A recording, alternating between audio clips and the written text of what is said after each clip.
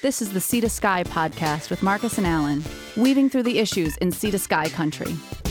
Welcome to the third edition of the Sea to Sky podcast. My name is Marcus with Alan, and today we have John French joining us. And the reason why John is here, because Alan has been a journalist in town forever, and John, journalist here in town forever. Although you're on a bit of hiatus, a journalism hiatus, I want to call it. Kind of in, out, and back in again. Yeah. Sort of, kind of. So I wanted to get these guys in the room with me. Well, Alan's always with me in the room. He never goes away, but that's cool. We're talking about OCP. There was a big meeting last week, and I mean, we've seen Squamish. And one of us was there. Anyway. Two of us were there. Well, you two were there. I Well, I mean, of the Marcus and Alan team, one of us was here. See, Alan's the trooper of the Well, group. you're also a family man, so you get a pass on that. Can I stand up for the average person who has no idea what we're talking about when we say OCP? What the heck is OCP? Actually, that was one question I had with Alan the other day. It's like, I'm sorry, I don't know what OCP means. I really don't. Go ahead, lay it on us. Oh, I get the honor? You brought it up. Go ahead. Official community plan. Official community plan. And now, actually, something that you didn't mention in the intro is John, he's a rare bird, an increasingly rare bird for Squamish, in that you were actually born and raised in Squamish. Exactly, yes. So when we talk about the community, you've actually seen the community from way back when to now. Yeah, my earliest memories around population would be when the population was about 5,500 people in Squamish. Yeah. That's a long time ago. Long time. And, the growth, I came in, when I moved here, I came in 98, 99. So it wasn't as big as today. I mean, the Walmart wasn't here yet. The Adventure Center wasn't here yet. There's a few made, like the London Drugs, the movie theater, what was the movie theater, which is now Dollar Store, was not here yet. So Boston Pizza. So a lot of things weren't here. There's a lot of growth. And that's where I think people start stepping back and going, okay, what's happening in this town? And the big talk, of course, is that Jumar building that's going across near the by Squamish Elementary School. Exactly. Yeah. It's a gigantic building, and now everyone's up in arms, especially on Facebook about it. And they were talking about that forever. I think a couple of weeks ago, the proposals came up, but no one showed up. But now it's on Facebook, so people are angry. So it's one of those things where the OCP, they had a meeting last week, so people can come down and figure out what's the plan. So, in a nutshell, guys, what's the plan? The growth plan in Squamish. Is it comprehensive? Is it going to work? Is it balanced? I don't think you can put it in a nutshell. Yeah, you can't put it in a nutshell. You're talking about some pretty broad questions. Yeah. There were some angry people. I wouldn't say angry. There were some people that definitely were not on board at the Tuesday meeting, which was the 16th of March. Some people that were definitely confused. Now, and to be fair, there were people that were congratulating the district on doing quite a comprehensive job. There were a lot of people that got up and spoke about opening up the Chima lands, which seemed a little orchestrated, but then again, opening up the Chima lands it seems like that's a no-brainer. And when I talked to the mayor for an article in the Chief back in September, she did say that they were planning to open up the Chima lands. So I don't know what's happened there. Now, again, I'm gonna defer to John here, because why don't you explain what the Chima lands are, because you know more of the history about that than I do. Yeah, well, okay, so I'll go way back to the time when Quest University was rolling in town, and the Quest opted to move forward. And one of the things that the people at Quest were looking for was some certainty around value of the market lands that would play such a key role in financing the university. So Council of the Day took a look at future developable lands and identified that property, so District Lot 509, 510, as a competitive piece of property. So the thinking was that if those two pieces of property were available for purchase as market lands, at the same time that Quest was trying to sell off lots around the university, Quest would have a real challenge meeting their financial goals.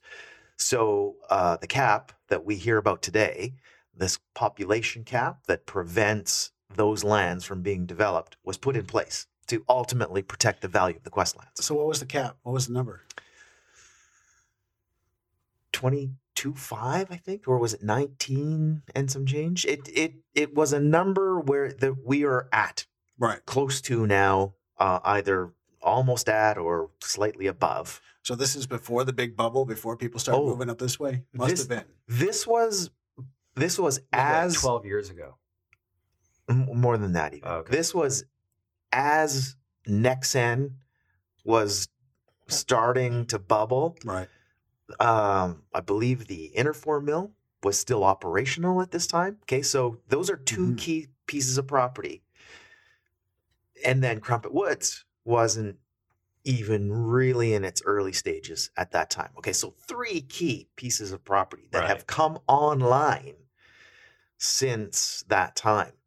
So, if you're the owner of DL 509 and 510 and you know you're on the sideline because you have this cap and you're seeing Crumpet Woods come along, the Nexen lands, and the old Interfor site, bit of a heartbreak because all this property is being sold and there's no participation in the market. So, the Chimas have been on the sidelines for a long time. They're basically now saying, we're losing out. Like, housing is in demand here. Lots are in demand. And we can't fulfill that demand. Meanwhile, housing prices are skyrocketing. Yeah.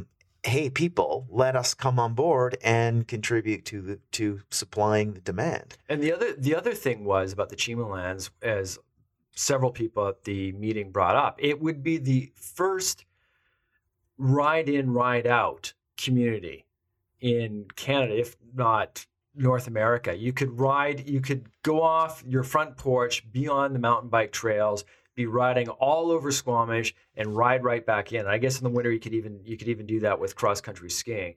And now if you were marketing, all we've been doing for the last decade, if not longer, in marketing Squamish is tech rec. It's the outdoor capital of Canada, so to speak, or so they say. And here they are saying no to this development. So again, it's a bit of a head scratcher. Yeah, and one of the knocks against it is it's outside of current planning for expansion. And I've talked to the mayor about this, and one of the things she says, and I'm on board fully with this thought, is you want to infill what's existing before you start putting in new sewage lines, new fresh water lines, new electrical, new sidewalks, and all of that. Now, the challenge I have with the Chima lands is it's right up against Pia. So it's not like we're going way out to develop that property. Pia Road in the Highlands, yeah. Yeah. And where I believe the developer would start the development is the end of Chima or the end of Pia.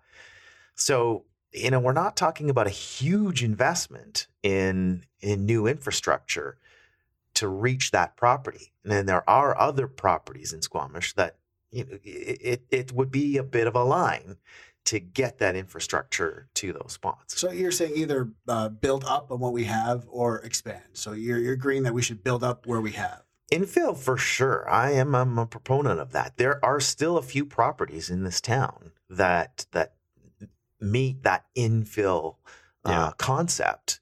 More than a few. Yes, I agree. There's a lot there. So let's take it back a bit from the Chima lands and let's look at the broader OCP.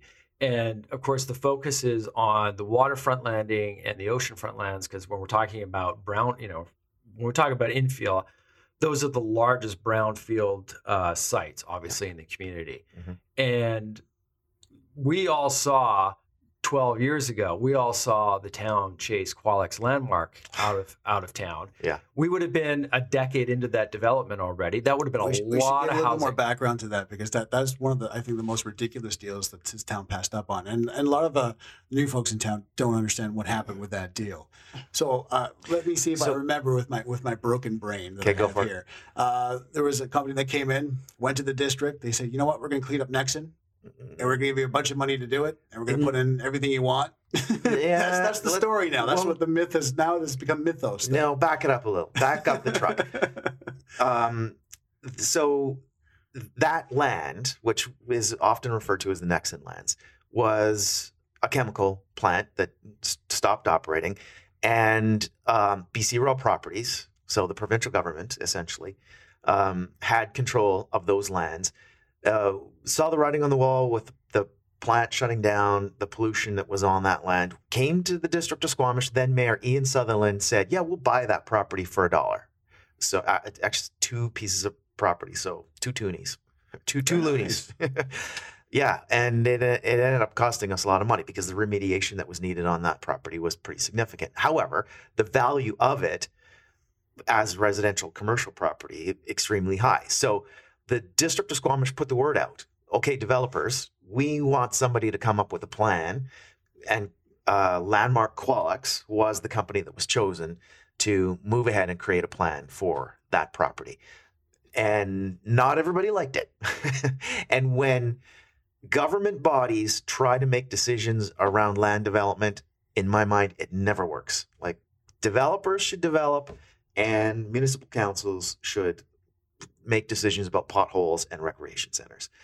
Because what happened with that property was it became political when Landmark Qualex had this plan that I personally thought was a darn good plan and would have been good for the community. The council of the day ultimately rejected it. Landmark Qualex looked at the situation and said, yeah, this town's messed up. We're out of here. Yeah, and then we ended up being on the hook for about $10 million in remediation that they would have been paying for. Mm-hmm. That cleanup and stuff, right? Right. Yeah, because there's chemicals in the ground. Mercury is an issue, or was an issue on that site. And I mean, it was a working chemical plant through the 1970s. We weren't as environmentally conscious back then. Like dumping oil into a pit in the middle of the estuary wasn't a big deal. Yeah, it wasn't really. Yeah. And today, we know better now. Yeah. We just wouldn't do that today. Yeah. Because I remember they had the old Nexon building that was there. They had this old building and they had a setup of what they were going to do there. So they had like a big, broad plan, and anyone could go there and see it. So, it was purely dysfunction on council's part that it fell through, or was it just how? Like, I mean, you're saying this was as a political hot button, right? And I'm trying to see how it can translate to today, because the way things are today, it's very political right now. People are very active, namely because the way developments are going right now, it affects everyone in our pockets, right? Mm-hmm. So, mm-hmm. Yeah, the land became super political, and I give 2 thumbs up to former Mayor Rob Kirkham, who stick-handled to where we are now. And then this current council has done a good job of keeping it on track.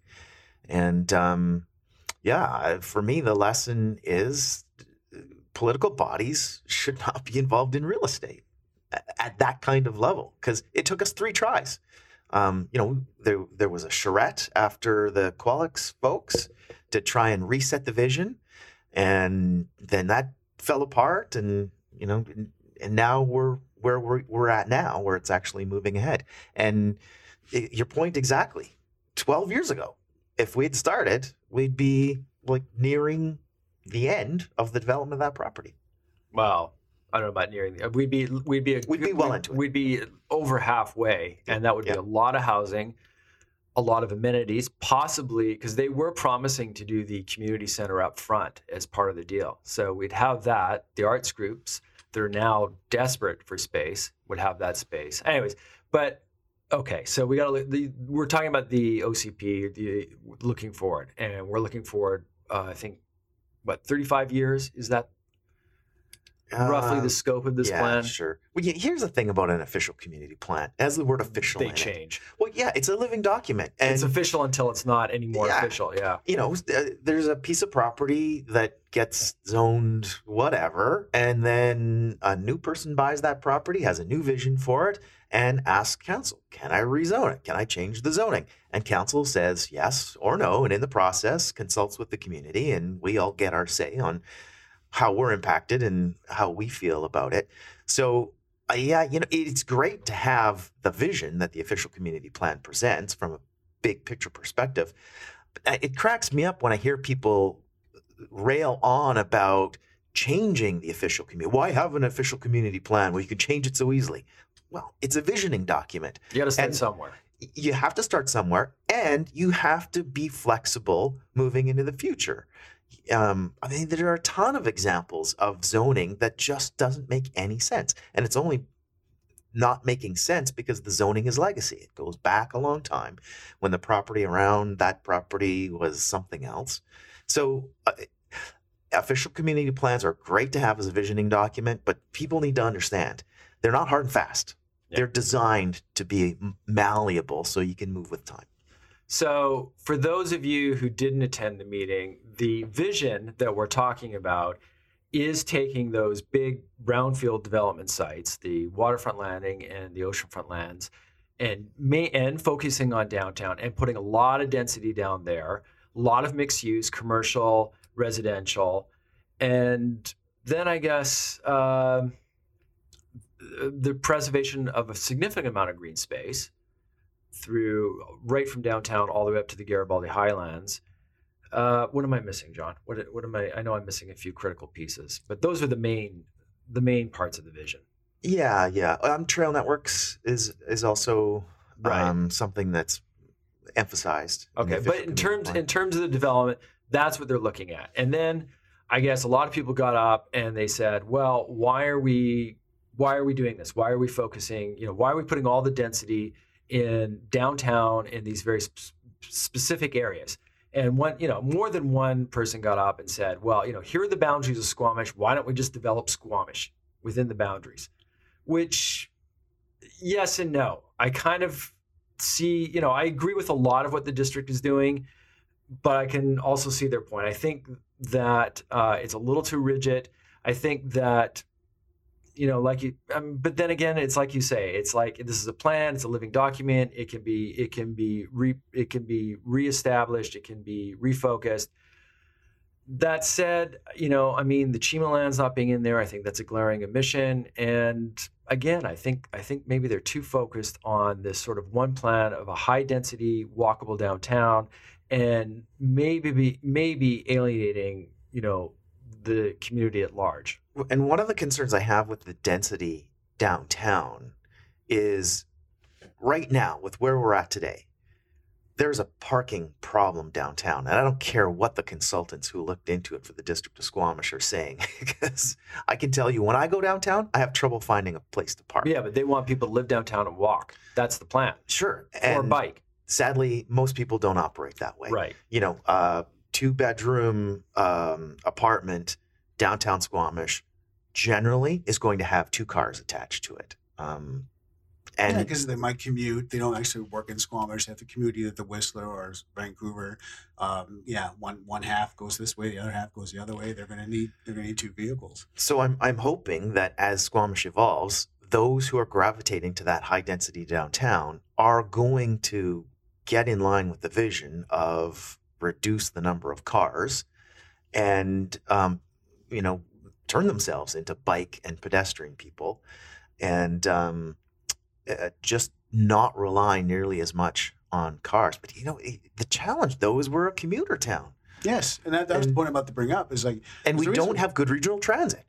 Well, the regional transit going up and down, yes, that's one thing. Like the bus to Whistler, how that fell apart is kind of ridiculous. But we are a commuter town, and I brought this up in our first podcast with Susan and Ted, and basically we're working on for our identity for this town, and we have sort of what are we doing? We need balance. I mean, if you want to be just a housing bedroom community, there's going to be some problems with that, obviously, because if we don't have diversity of income, that means the burden comes to the homeowner to pay for their taxes for the amenities. It's going to be stretched in homes in here. So you have to sort of diversify the income by bringing in businesses and getting people working here, so you can minimize the traffic, you can minimize the commuting, and also diversify the income and coming to the district. And I don't sense that's really a priority, because I think what Ted that mentioned that they're forced to build some storefronts, but developers don't want to do it because the demand isn't there. So how do you create demand? Is it something they're actually strongly considering, or how else are you going to? Are they just strictly looking at density housing for most of the income for the district? Well, I hope you're not looking at me, Nancy. I'm looking at both. He knows exactly what I'm looking at John, because I posited this to Alan tons of times, and we have debates over this all the time. So you're a fresh perspective. That's right. Yeah, it's a dilemma. And it's the modern world that we're living into. Squamish has already got a lot of coffee shops and a lot of secondhand stores. And, those are 2 businesses that are doing well in our town, in this environment, in this current climate. And we need business leaders in this town. I'm not one of them because I'm not super entrepreneurial. But people who have business vision, who can create employment in this town, and one of the concerns that we're hearing in the official community plan discussion is the rate at which we're allowing our industrial land to convert out of that zoning. Once a piece of property gets out of industrial zoning, it's never coming back. And those good family supporting jobs that industry bring, the job potential goes with the property as it rezones. So is there any plan to entice business leaders to come up this way? Well, the Economic Development Department, a staff of 2, I believe, is, let's call it new. I mean, it's a department that has been around for a while now, but that takes time to build up. And the 2 people who are in that department, I think, are doing a great job. And have a good long-term vision, which is what you need in the world of economic development. So let's give that department a little more time to do what they do. And you know what? It's not just that department. There are some committees that are feeding into those folks that are supporting what they're up to at Municipal Hall. And we need a little more time for them to produce results. Maybe time we don't have, because it sure would be great to reduce the number of people on the road out of town. Well, I mean, I moved to Squamish to start a business, moved down from Whistler, and, provide jobs. And I did create jobs, and I did create a business here. And I remember working with the district. Actually was very accommodating. I did find there wasn't a bureaucratic mess. It was actually very streamlined. It was very easy to deal with. My first office when I first got here was out at the Railway Park, which was zoned industrial, and we were a newspaper, but because we were storing newspaper boxes. I mean, they sort of on a technicality. They really stretched the definition to allow us to rent, some cheap office space out in the Railway Park. So I found, I was like, okay, these guys definitely see a new business coming into town and they're trying to make it happen, which is great to see. That's what you want to see. But when you talk about losing industrial land, we've had this talk. And again, this goes back to, and I know it's like we're not supposed to say it, the Squamish old guard. We're supposed to pretend they don't exist, but I mean, they do. Okay. I've talked to them, and, there's few of them around. But back when I was running the newspaper, there was a lot of them around, and they were still pining for the, bringing back a pulp mill, bringing back bringing back forestry, which isn't going to happen. That's not going to happen. And, a lot of people will tell you that what we have to learn, it's not going to be that big plant with 200 cars parked out in front. It's going to be 50 little businesses hiring 2, 3, 4 people. That's what we have to attract. I think so. Yeah. Yeah, and that's what I was trying to get with our 2 councilmen, Ted and Susan, and they both seem to be at odds of what the plan is. I mean, again, it's at the end of the day, you want to diversify the income. I'm talking strictly from being like I have my own business and talking about streamlined system. Like I started my business about 16 months ago, and it was very easy. Just showed up to the district. This is what I want to do. Am I in the proper zone for it? Awesome. Here you go. Bam, bam, bam. Here's a license. Have fun. Yeah, right? And a lot of towns can be much, much more difficult. Yeah, exactly. So, I mean, the system is in place to start businesses. It's the question of enticing businesses to come here. And when you're talking about getting so many homes in place, I mean, this is where I try to get some answers. It's about the diversification of income. Because at the end of the day, as homeowners, our property taxes are rising faster than inflation. And we're not seeing the same amenities as we see before because there's, the system is a bit taxed, and we're not going to get into Brennan Park or expansion on fire departments or hospital needs now because that's again, when we got a few thousand more people in here, that's where we're going to see some strain there. So, I mean, where's this extra money going to come from for all these people, right? And this is, again, if there's no official plan about bringing in business or enticing business, then that means, to me, it seems like all the money is going to come from our pockets as homeowners. That's, in my mind, a bit beyond the scope of an OCP, because you're getting into economic development strategy, and an official community plan is all about zoning of land. And it certainly ties in. I mean, it's there. Well, you have to think about it in those regards, right? Because if you're growing, you have to have sustainable growth. You can't rely strictly on tourism, and you definitely can't get the homeowners to foot the bill all the time, right? So this should be in the plan, considering that you're going to try and entice other business to come here. Well, and so now you've got me thinking about Garibaldi at Squamish, because in the world of big economic development projects, that would be about the biggest Squamish has. Yeah. And the Squamish-Lillooet Regional District just basically pushed the project back to square one from a planning perspective with their planning exercise that they've just gone through. And the official community plan that Squamish is working on, my reading is it has a bit of a negative talk towards Garibaldi at Squamish. It definitely doesn't jibe with the vision that they were presenting. That's for sure. But they being the Garibaldi at Squamish folks. No, I'm talking the Garibaldi at Squamish development definitely doesn't jibe with the vision I saw the district putting forward in the OCP. Yeah.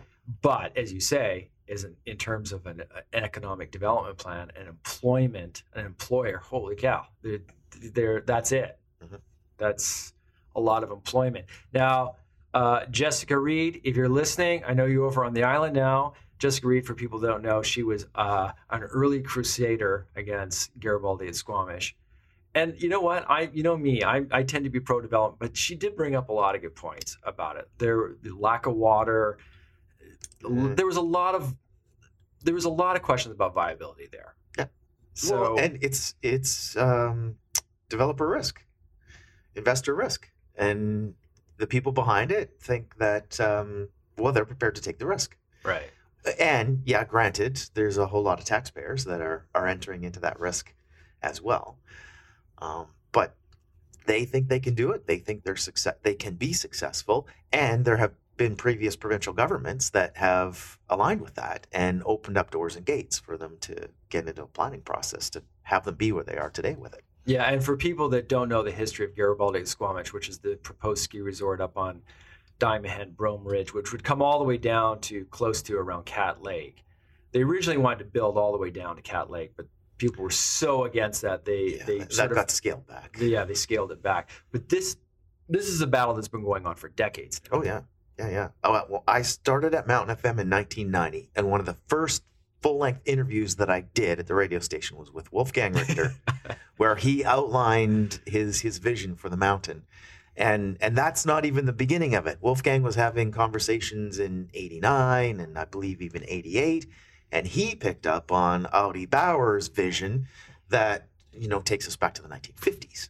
When actual infrastructure was put in place. Yeah, because there is a lodge up there, and people do ski up there, and they have been since probably the 40s. And there's still concrete remnants of the lift towers that were poured and partially completed for a lift tower or for a lift system that was never finished. Yeah. So you got to hand to them. They never say die. They just keep coming. Yeah. Yes, it's a project that has made its way over a lot of hurdles. Yeah. And I was reporting on this all through the 1990s, action-packed all the way through. There was drama of every kind related to that project. And it's even not really knowing about this project in my brain, when you're talking about it now, to me it seems like a bad idea. I don't know the full details, but the way you're talking about Ski Hill here, Ski Hill there, and the development, I don't know if that's exactly what we need here, to be honest with you. But it's a legitimate argument. Yeah, for sure. I would need, just by hearing it for the first time now about this, then I would need more, I think, persuasion to say that is a good idea than it is a bad one. Because I'm already starting on, that's not a good idea. Actually, you got Vancouver and Whistler. Why? I mean, they tried an 18-hole golf resort here. That didn't go anywhere, right? So it's now it's now a frisbee golf place, right? And now they're now talking about developing the lands back there, which is another fight that's going on with council. So that was also brought up at the OCP meeting. Yeah, the Executive Suites golf course. Yeah. Here's something that's telltale, though. We have Whistler Blackcomb has a lot of future potential developable land to the south, so the Function Junction area, Cheakamus. I think I'm using all the wrong names, but No, you know the area I'm Cheakamus talking about, Crossing, Function Junction. Yeah. Those are the areas they're looking at. Yeah. right? It strikes me that Whistler Blackcomb wants to expand into that area, and if that's the case, then that says to me that there is a future for the ski and snowboard industry. And you can't even call it the ski and snowboard industry anymore without throwing downhill mountain biking into it, Which is because huge. It's almost bigger Yeah. than skiing. exactly Yeah, the it's summer got- business at Whistler Blackcomb has grown to a huge Yeah. success. I remember when they were talking about it and they finally put it in there. It was like, that's a great idea. Yeah. So if you have companies like Vail / Whistler Blackcomb that are looking to expand to that magnitude, it says to me the industry's got some legs still. And Garibaldi at Squamish has viability. Well, as you say, we're the Aquilinis are behind it, so they've got a lot of money to throw at it. The Vail Corp is certainly not going to like it, and they've got a lot of lobbying dollars to throw up against it. But then again, if we go back to what I was saying earlier about us being the outdoor recreation capital of Canada, well, you know, why aren't we looking more at expanding recreation? Because we're not that anymore. We're hardwired for adventure. These cords right here are proof of it. What's the difference, really? I mean, it's the same The thing. sign is still up there when you drive up from Britannia Beach. I mean, come on. Do you know Lance McClure, proprietor of Great coffee. Galileo Coffee in Britannia Beach? Great coffee. Again, Lance, if you're listening, that's free advertisement. Yes. I like your coffee. Free. He was saying that our tagline should be Squamish, we play. Just Oh yeah, I like short that. and to the point, and I That's agree. good, yeah. But okay, That could be interpreted many ways. but do you think that the gondola has inched us closer to a possible development at Garibaldi? Yeah. I think that's yes. I do too. Yeah, for sure. You know, that was the gondola was a changing point. That was another key point in Squamish's history. Absolutely. No doubt. You know, I mentioned this, that when I moved here in 98, 99, that's when the mills were closing down. And that's when he saw this, what I call a personality shift, like an identity crisis in Squamish. And then the Olympics came, they widened the highway. And there were still some people moving up here and buying properties. And I think the tipping point was the gondola, where people from Maple Ridge, they drive all the way up here. They get on top of the gondola. It's like, it's beautiful here. It took me 40 minutes. Awesome. Why it takes me an hour from Maple Ridge to downtown? It would take me 40 minutes from Squamish. And it's cheaper here. Awesome. And that's when you start getting an influx. And another key tipping point before that was the highway, the changes, the improvements for the Olympics, yeah. in 2010.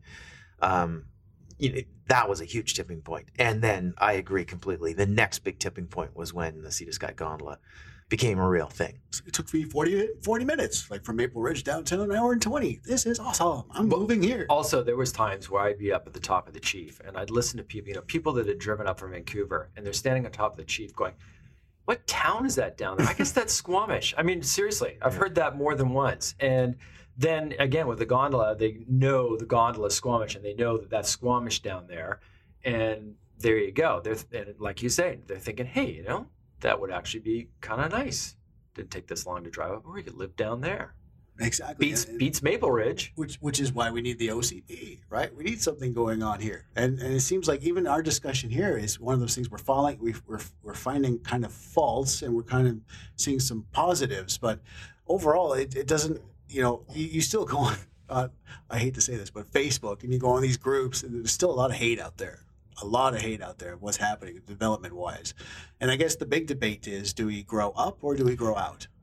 Yeah, and as someone who was here when the population was 5,500, it just cracks me up to see some of the discussion that's out there, and the lack of understanding. People who have lived here for 5 years and are all up in arms about the future development. Hello. Yeah. You should have been here 10 years ago. So do we go up or do we go out? I think the answer is both. And we do it smart. We do it intelligently. Both ways. The best example I could go by, living in the Middle East, is Dubai and Muscat. Muscat is the town in Oman just south. And that country was nothing 47 years ago. And now with his new leader, the way they've expanded Muscat is out. He refused to have buildings any taller than six or seven floors. There's 1 or 2 government buildings at 8 floors, and he just spread out. And traffic is great. And it's, all the amenities are dealt with, they're handled, they have basically spread out, so they just keep moving things over, and it's fantastic. Dubai, on the other hand, up north, it went straight up. And you got traffic, you got congestion. It's pretty, but you're kind of stuck in a pretty much a concrete quagmire. Like, it's like, how do I get out of here? That road goes to, there's all these overpasses. It's crazy. So when you come to Squamish, do you want a big downtown that only has one way in, one way out, or do we want to sprawl out? And like what that fellow said at the meeting, like, do we just, here's the district, let's just grow and fill it out? I'm glad you just mentioned one way in, one way out, because that is really important for the downtown. And that was a major oversight of the early planning and development of Squamish. It is just so crazy that, Cleveland Avenue is the one and only for all intents and purposes. And that's something that this community needs to address really fast as the density increases in the downtown. And a bridge, correct me if I'm wrong, a bridge is not included in the OCP. A bridge that would add a second access point to downtown. Yeah, it doesn't really fit into what an OCP does. Well, yeah. However, if you're planning to build thousands and thousands of units, I would think that some sort of, that's major infrastructure. That's got to be incorporated into that plan. Yeah, and it's important. It needed to happen 5 years ago in my mind. Because it would have to go through Waterfront Landing and Oceanfront and let it. In fact, there are actually roads named down on the Oceanfront lands that don't exist. They're there. I mean, they're named like in anticipation that there will be a need for them, and that a bridge, at some point there were studies made, and they were anticipating that a bridge would land at this road.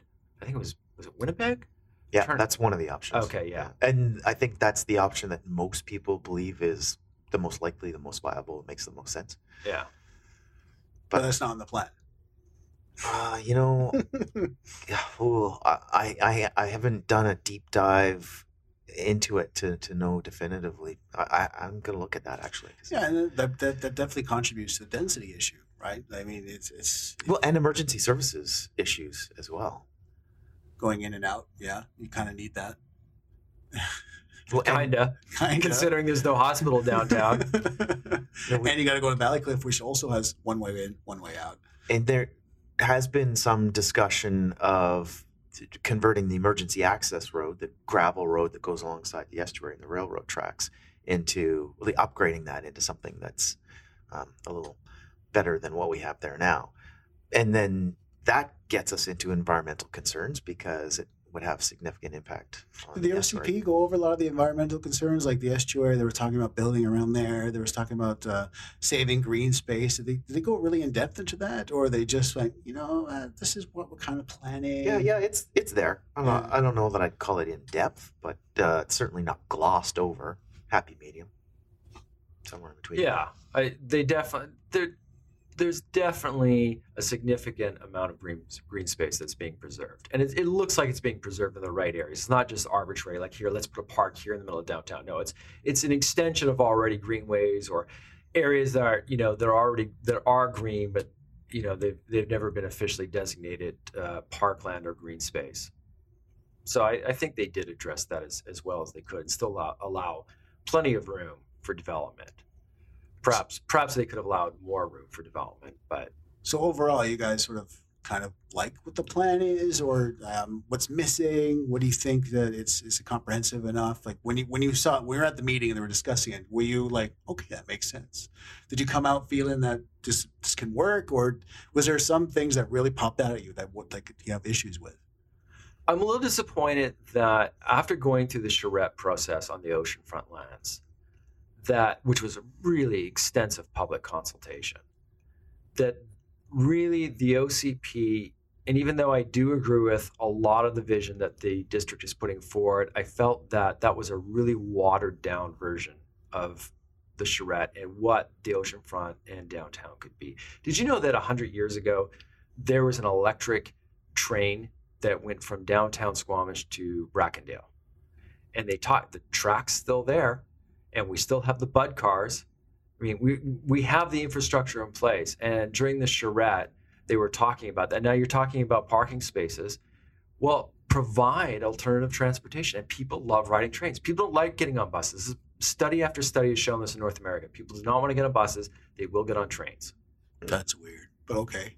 No, but I can understand it. It feels different. You go to the station, you Right. get on the train, you're not sitting in traffic, you go to your destination, you get off. Just buses get bad raps, I guess. Maybe. I don't know. I don't know. John, what do you think? So back your original question.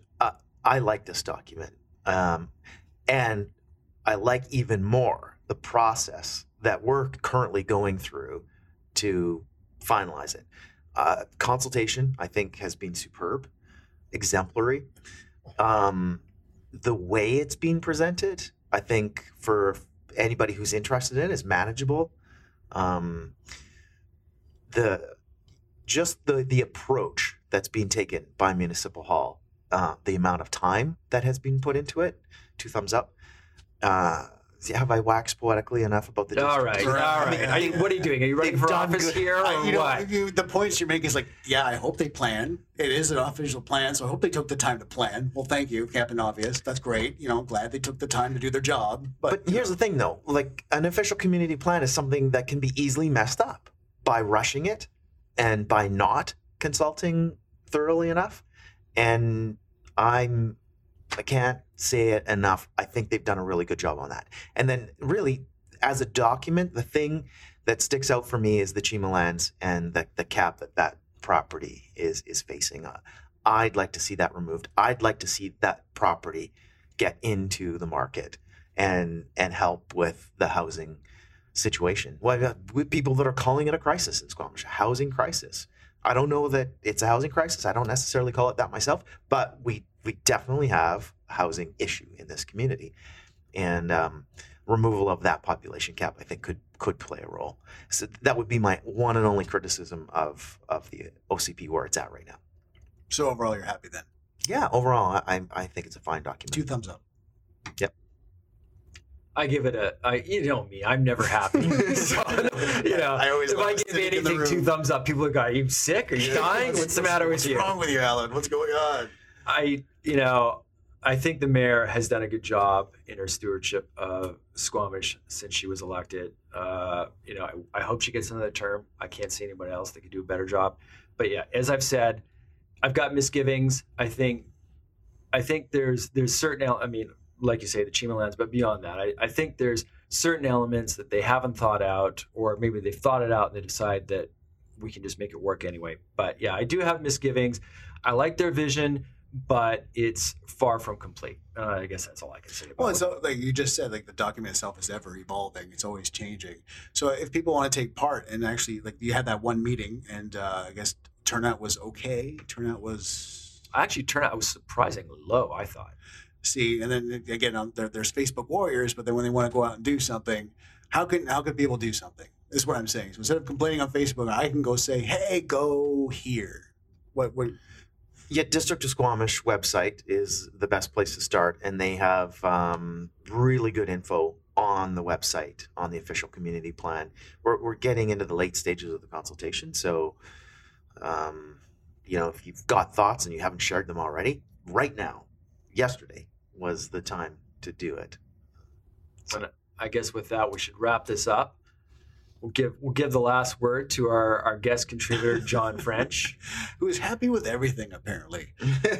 Just ever-go-lucky guy. Okay, final thoughts. I'm hearing a lot of people that sound a lot like Donald Trump. Anti-development, we got to slow down development, and He's a development guy. Yeah, where are you getting Donald Trump? No. So I wasn't finished yet. Okay, sorry. What I'm hearing is people who want to build a wall, and they don't want Squamish to grow anymore. A planning wall Yeah, that restricts development. I've seen that. Yeah. As someone who's been here for a long time, it can't. People want to be in Squamish. We are like an it community right now, and we don't even need to build it apparently, and they're coming. So, fasten your seatbelts, people. We are a growing community, and it's not going to stop. So instead of working towards stopping growth, we should work on doing the correct growth or balanced growth. Is what you're saying. And then ask 10 different people what balanced growth is, and you get 10 different answers. So it's all about working together on a document like the official community plan. There's some people are going to like it, some people are not going to like it, some people are going to lose, some people are going to win. And at the end of the day, it's the document that guides us. All right. And with that, I think that's all we're going to say on the matter. For what it's worth, thank you to John French. Thanks, John. Marcus, you want to take us out? Well, John, because you have that historical background and you have that journalist background, we would love you to have on again, time and time again. Yes? Right. I'm in. You're in? Good. Awesome. Glad Thanks, to hear John. it. Alan, always nice to see you.